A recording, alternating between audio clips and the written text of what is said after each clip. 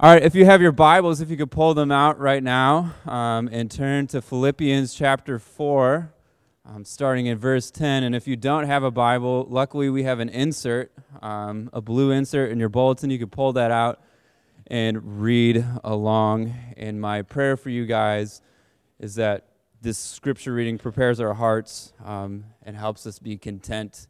And you might notice that you'll recognize a verse that's taken out of context a lot in this passage. So let's read starting in verse 10. I rejoiced in the Lord greatly that now at length you have revived your concern for me. You were indeed concerned for me, but you had no opportunity. Not that I'm speaking of being in need, for I have learned in whatever situation I am to be content. I know how to be brought low, and I know how to abound. In every circumstance, I have learned the secret of facing plenty and hunger, abundance and need. I can do all things through him who strengthens me. Yet it was kind of you to share my trouble. And you Philippians yourself know that in the beginning of the gospel, when I left Macedonia, no church entered into partnership with me in giving and receiving, except you only. Even in Thessalonica, you sent me help for my needs once and again. Not that I seek the gift, but I seek the fruit that increases your credit. I receive full payment and more.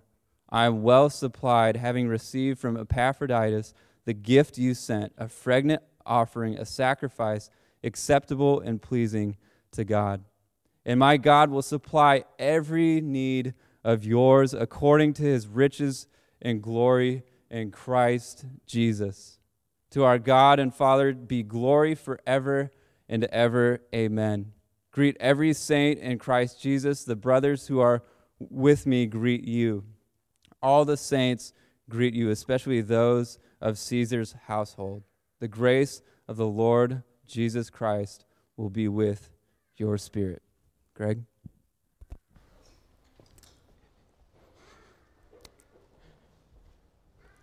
I had just finished an exercise class. I was hot, I was sweaty, I was stinky, I was hungry, I was tired, and somebody in the parking lot had parked their big truck. It almost looked purposely, had parked their truck right next to mine, so close. I mean, literally, I could not get in between the two. And he was sitting in his truck. He had his phone out. He was doing this. And I paused. Because I knew that I was not in the right frame of mind to go talk to him. I paused. I said, Father, what am I supposed to do? And of course, when you pray that prayer, you know what he does? He answers. He answers with Scripture. I have learned in whatever situation to be content. I have to be content?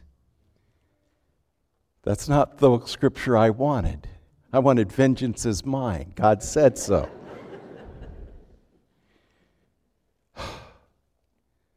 Okay, Father, how am I to be content? Now, content, often people think content means passive. Content means I sit there and take it. And so it's kind of a fatalistic thing. And friends, contentment is not fatalistic. Contentment isn't being, so passive. Contentment is saying, God, what do you want me to do? How do I do it? And how do I respond with your attitude? So I said, okay, what do you want me to do, Father? So I kind of shrugged my shoulders, and I noticed that if I went around, I could open the door, because there's plenty of room on the other side, and I could just slide across the seat, get behind my truck, drive off. So that's what I did.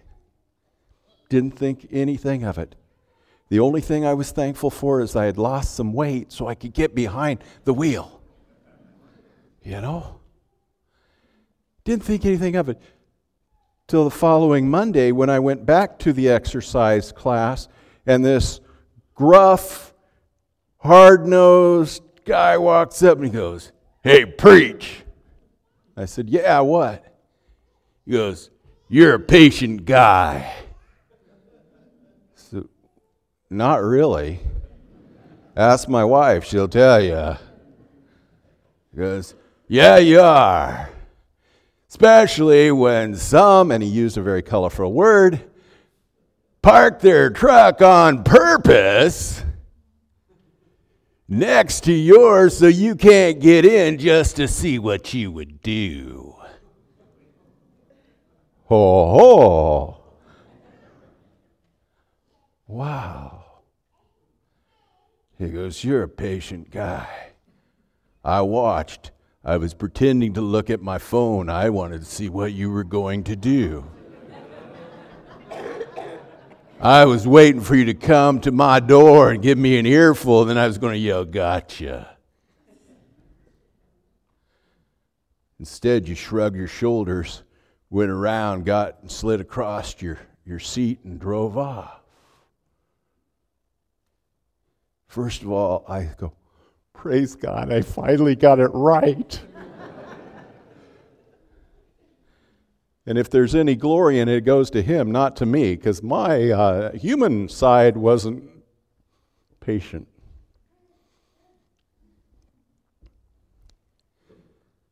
I didn't realize I was being watched.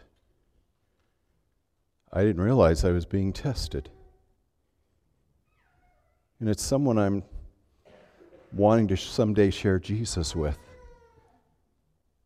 Could you imagine how tragic it would have been if I had failed? Contentment.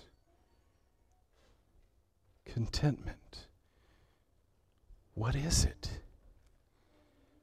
Those of you who are friends of mine on Facebook know that I posted it this week as a question. I was so thankful when I got a response from many of you. But I want to ask this question. What is it being content? Will I live a life of contentment, or do I want to live a life of entitlement? If I have a choice, will I pursue a life that is an entitled life? And if I do I realize I'm going to put myself on a treadmill of perpetual dissatisfaction, because that which satisfies in the beginning will begin to bring less and less and less satisfaction as the days go on? Because that's what Paul teaches us in the last part of this chapter. What he teaches us about contentment is so revolutionary. He shows us the marks of someone who has true contentment. Now, this path is not easy, because contentment is much more than being able to put up with something unpleasant. And as I shared with you, I placed a question on Facebook, and one of my dear friends, Robert Cole, wrote on the subject. You see, Robert and Don came to Christ as college kids. Donna and I were serving at a church in a college town. And they came to Christ, and oh my goodness, they had no idea what Jesus was all about.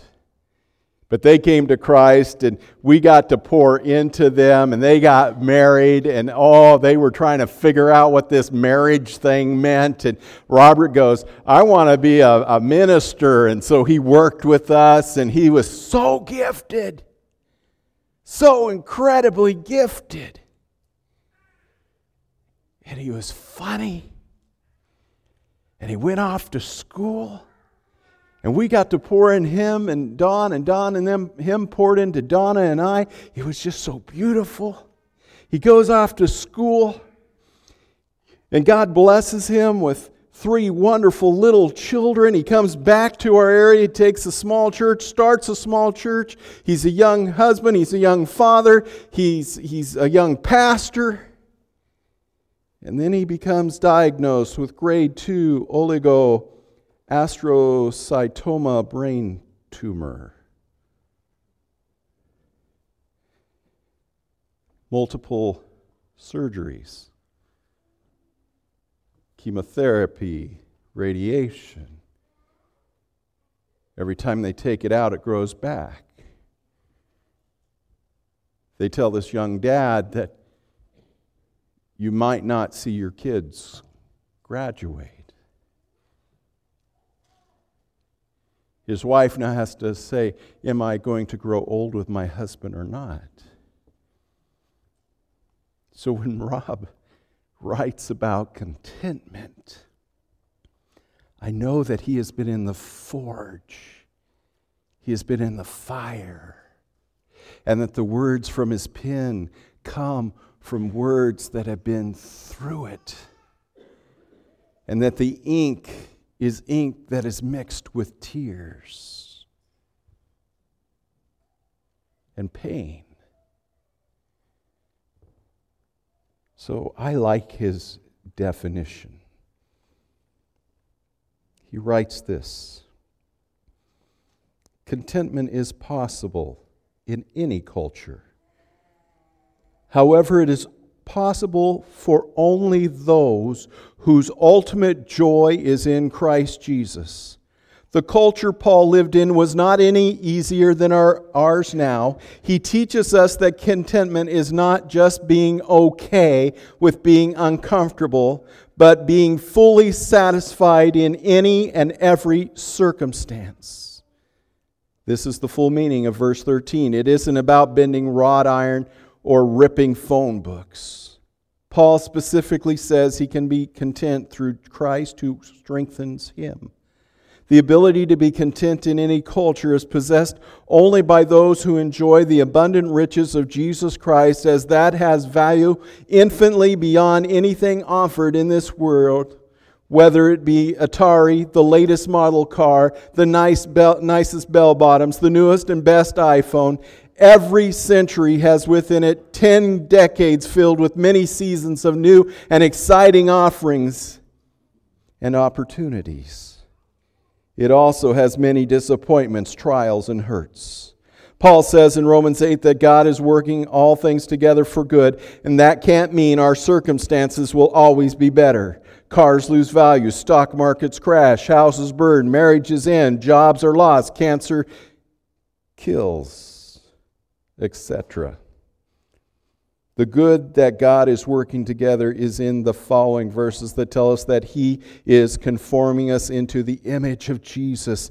And all of the bad and good, as we look into our Heavenly Father for all joy, purpose, and life, we are being conformed into the image of Jesus, who lived His life in perfect submission and obedience to His Heavenly Father. Why? For the joy set before Him. Nothing in this life, no comfort, no joy, no pain compares to the endless riches of Christ poured out lavishly on all those who have Christ as their Lord and Savior. How can we not be content?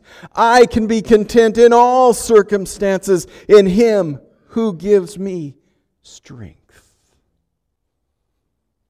This is the contentment I speak about this morning. The ability to trust in and submit to God's wise decision in every situation. This contentment flows from a God-centered view of life. It understands that my life flows from my Heavenly Father's hands. Now there's a key word in this passage. It's the word learned that we see in verse 11. Paul says, I have learned in every situation to be content. It speaks by learning by experience, learning by growing into, by developing. And the joy I have to tell you today is, if you are sitting here and going, Pastor Greg, that joy, that contentment that Rob talked about, I don't have, guess what? All of us can grow into it. All of us can learn contentment in every situation. Paul talks about how. Let's plunge in. How do I grow into contentment? Verse 10, I rejoiced in the Lord greatly, that now at length you have revived your concern for me. You were indeed concerned for me, but you had no opportunity. Now take that verse and you're going, Greg, what are you saying here? Now here's the picture. They had started out concerned for him. The people of Philippi loved Paul, but something happened where they weren't able to help Paul, but now they could help him again. The first step in learning contentment is this. We learn contentment by being confident in God's providence. We learn contentment by being confident in God's providence. You see, if I were Paul, I would say, but I always want you to be able to give to me. I needed your help. I needed your help all this time, but you had all that time, you couldn't help me. And Paul doesn't freak out like that. Paul says, you couldn't help me, but now you can. Isn't that great? Praise God. That's called providence. We don't hear much of that word anymore. That's kind of an old-timey word, isn't it? Kind of one of those pulled out of the King James Bible. I almost should be saying these and thous and thuses when I use the word providence. But providence is great. It's the twin to miracle. Now, y'all know what a miracle is, right? So when God suspends the rules and does something outside the rules and steps in and boom, it happens. When he healed the blind, when he crossed the Red Sea, when he caused things to happen that we just can't explain because boom, God acts. And we love miracles. We put on our pom-poms and we go, miracles, miracles, yay! But you know what happens? God likes to work through providence. And sometimes we treat God's providence like the ugly stepsister. Now, problem is, he works through providence more than he works through miracles. Providence is sneaky. Providence works behind the scenes. Providence is how he brings this person right here for this time. And he brings this situation right here. And he brings this resource. And he starts bringing everything into place. And all of a sudden, boom, it's all right there. I was talking to a friend of mine, Chris Jones. And Chris is a missionary to Azerbaijan. And Chris was telling me he was out, had a group of guys in his car, and they were driving, and all of a sudden they hit this pothole. And he said, and he was in Azerbaijan, he said, when I hit the pothole, the car just about disappeared. And he goes, and we got up, and there was a certain part on the car that busted. And we limped into town, and we went to the garage. Now, a garage in that town there was a guy with a little hut that had a hole in front of his house. And basically, you push the car over the hole, he jumps into the hole and fixes your car. That's the garage. And the guy said, oh, well, you have this kind of car and you need this part, and it's busted. And he's going, oh my goodness, if I was in the States, it would take me 3 weeks to get this part. He goes, what am I going to do? And the guy goes, oh, no problem. No problem. See that lean-to over there? Go ask him. He's got the part. He says, excuse me, we're in the middle of Azerbaijan. That guy's got the part. He says, yeah, that guy's got the part. So he gets up, he walks over, says, hey, I've got this kind of car. This broke. I need this part. He goes, one moment.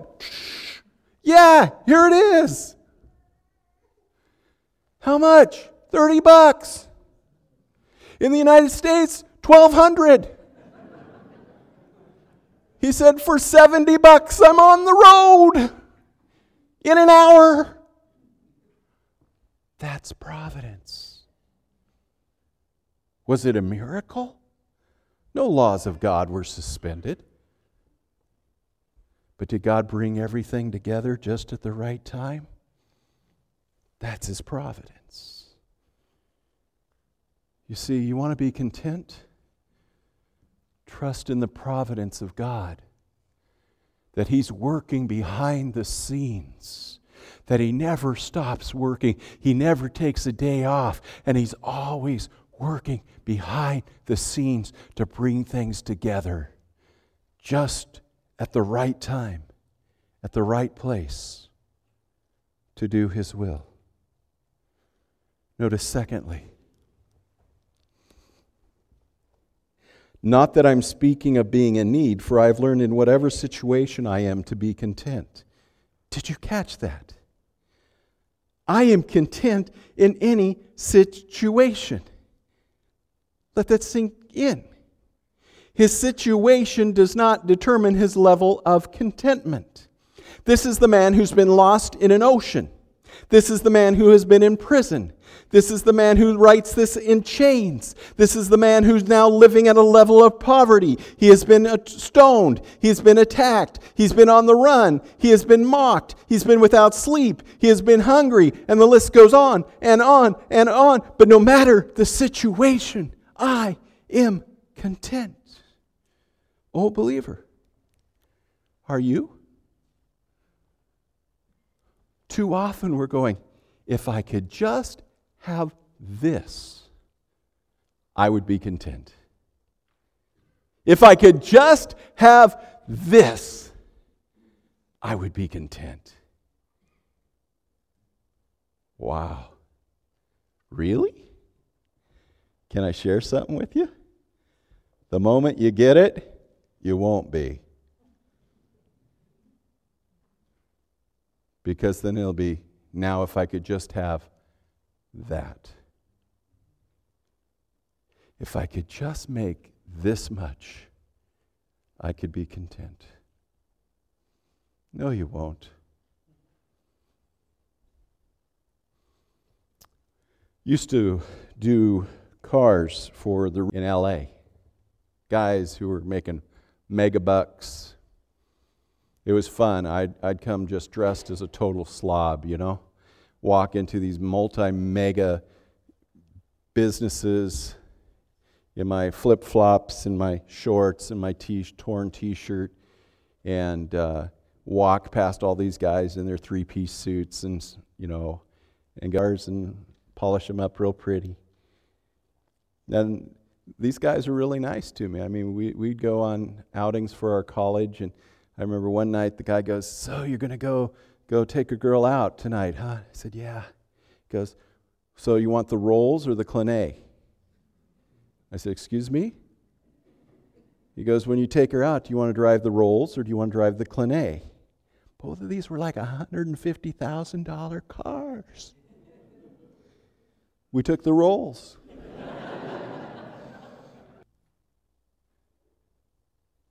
Are you content with any situation?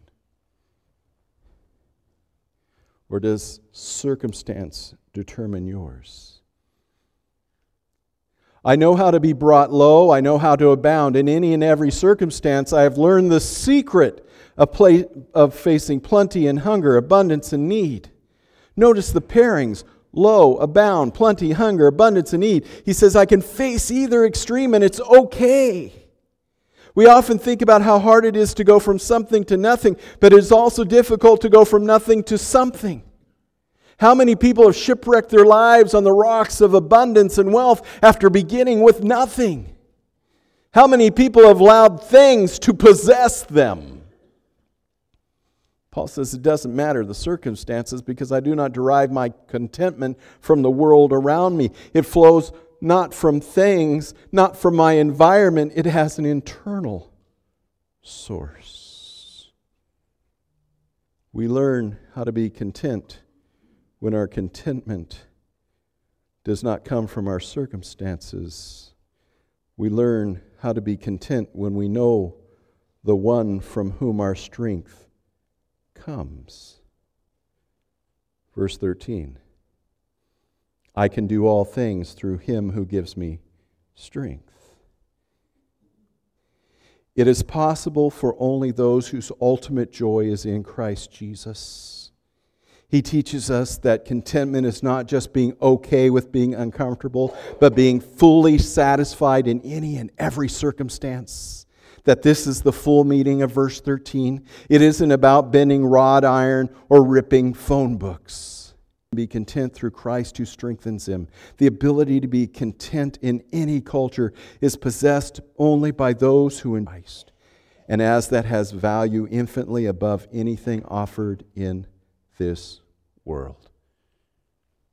Wow. You know, too often we take that verse and we put it on a coffee mug or a t-shirt. In fact, I have a t-shirt at home that some kid gave me. It has a Superman emblem and the verse underneath it. I tried flying, it doesn't work. You know, I can have contentment no matter what through Jesus Christ. I can do it all. Not rip phone books, not bend iron. I can abound. I can face hunger. I can face plenty. I can face abundance. I can face need. I can face the hard things. Oliver Cromwell, the spiritual and military leader of England in the past, said he was just about to be destroyed. He was facing an anguish that some of you have faced. His young son had died, and he was absolutely inconsolable. In the midst of my darkness, in the midst of my despair, in the midst of my despondency and misery, there was one beam in a dark place. And it was, I can do all things through Christ. This was the promise that saw me through. That I could eventually find contentment again, the Christ who strengthens me. Notice, fifthly, we learn how to be content when our focus is on others. Yet it was kind of you to share my trouble, and you Philippians, you yourselves know that in the beginning of the gospel, when I left Macedonia, no church entered into partnership with me in giving and receiving except you only. Even in Thessalonica, you sent me help for my needs once again. Not that I seek a gift, but I seek the fruit that increases. For I am well supplied, having received from Epaphroditus the gifts you sent, a fragrant offering, a sacrifice acceptable and pleasing to God. Our hearts, when they're focused on others, it is so hard to be discontent. I've traveled a little, not a lot. But I can remember traveling. And when I was in South Africa, we were working with AIDS patients. And what was happening was we'd go to these villages and townships, and like the oldest person there was like 12. Because all their relatives had died of AIDS. And so the 12 and 13-year-olds were raising their little brothers and sisters. And so we were working with these creches, and what the creches would do is they would babysit school. And there'd be a few elders still in the villages, and they kind of would. And I remember being invited into one of the homes. They said, "Oh, Pastor, you bless us with your presence." Boy, that's not much of a blessing, but okay. You know, best coffee. Now, South Africa, they make some nice brewed coffee. And they make some really good tea, rooibos tea. And I said, "Oh, okay, sure." I'd be grateful to receive your coffee. So they heated the water, and they tore open the packet of Sanka and made me instant coffee. They drank the brewed stuff. And I go, well, you don't need to make me Sanka. I'll drink the brewed stuff. They go, oh, no. You don't understand.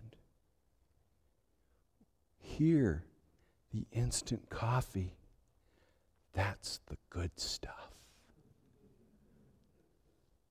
Well, I don't need to be honored.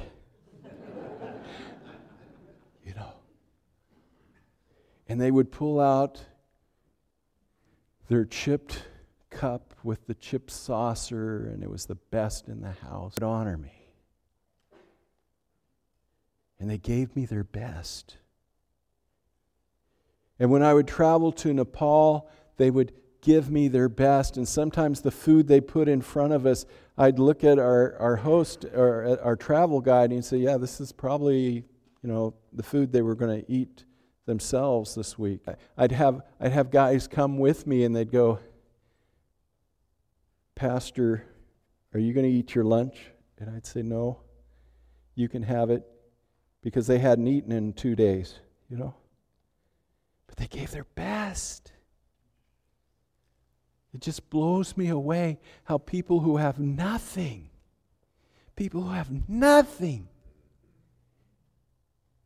were so content. And they give their best. You see, when you're other focused, and you become content. Fred showed me a wonderful little saying. The enemy of contentment is comparison. Why do we struggle with contentment? Because let's be other focused. And my God, we learn how to be content when we trust. And my God will supply every need of yours according to His riches and glory in Christ Jesus. Notice how this flows out of the previous verses. When we seek to give others, when we seek to become other focused, we can give knowing that God knows what our needs are after we give. Now, the idea of this verse is we give to others who are building the kingdom of God. Braxton made a comment earlier. This is a verse that's been ripped out of context. In fact, if this verse, they'll have a TV show or they'll send out a letter and say, if you give to us, give to our ministry, God will bless you according to this, and He'll supply every need. And some will even go so far and say, He will not only supply every need, He will make you rich if you give to us. Friends, that's not what He's saying here. And we're never going to say that as a church. He says, I'm going to supply your need. Now realize who's saying this. The guy who just a few verses before says, I've been hungry. I've been poor. I've struggled. So this verse isn't about getting stuff, is it? It's about God supplying our needs. And sometimes God knows in the midst of our need, we need something better than stuff. For example, Paul goes to God in 2 Corinthians 12 and says, God, I'm in pain. I'm hurting. Cause that thing to stop that's hurting me. And God says, yeah, I know what you need. Grace. That wasn't what I prayed for, God. No, but I gave. Sometimes in the midst of hunger, God's going to give you peace. Sometimes in the midst of trials, He's not going to make those trials stop. He's going to give us the ability to handle the suffering that comes from those trials. Sometimes He's going to give us grace instead. Sometimes He's going to put someone in your life that is a problem. Remove them, and God says, no, I'm going to give you mercy. I don't want mercy, God. I want you to crush them. No, I'm going to give you mercy. Or I'm going to give you wisdom. Or I'm going to give you thanksgiving. Or when life strips everything away from you, I'm going to give you just myself. Because that's all you're going to need. It's just me. And maybe you just don't realize it yet. That all you need is me. Maybe he's saying your hands are too full of stuff. If your hands are not what you think you need. And it may not be stuff. Sometimes he gives us the physical. Sometimes he'll bring the money in to pay the bill, or he'll cause something to happen. But sometimes he doesn't. And that doesn't mean he lets you down. It means you need to have your eyes open to see what he is bringing you. It ends with a doxology. I grew up in a church when we sang the doxology, it was, praise God from whom all blessings flow, Well, here's their doxology. Doxology always exalts God. It always lifts him up. To God our Father be glory forever and ever. In other words, praise him above everything. Then he says, greet every saint in Christ Jesus. The brothers who are with me greet you. All the saints greet you, especially those in Caesar's house. In other words, greet the people who have been changed by God, and those changed by God greet you. The grace of the Lord Jesus Christ be with your spirit. What the Father wants to give you, the grace of his Son, what you need most, his grace with your spirit. There's an old story, came out of World War II.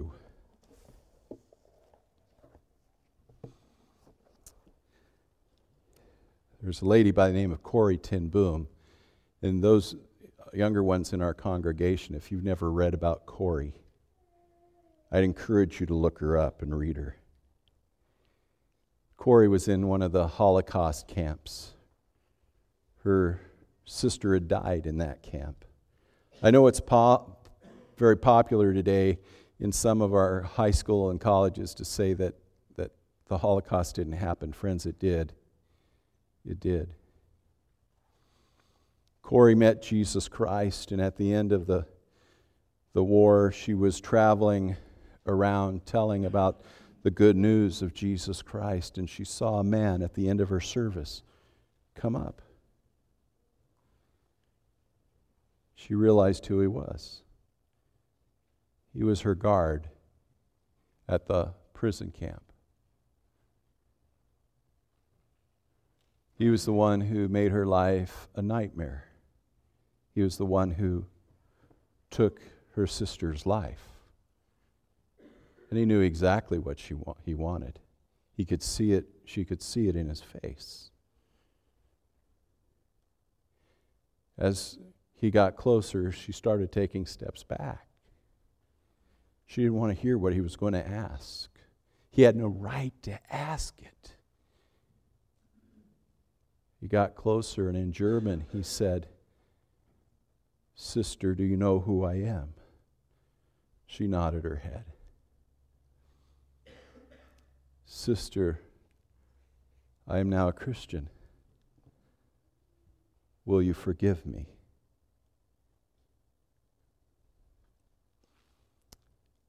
How could he ask this? He tortured her. He killed her sister. How could he ask?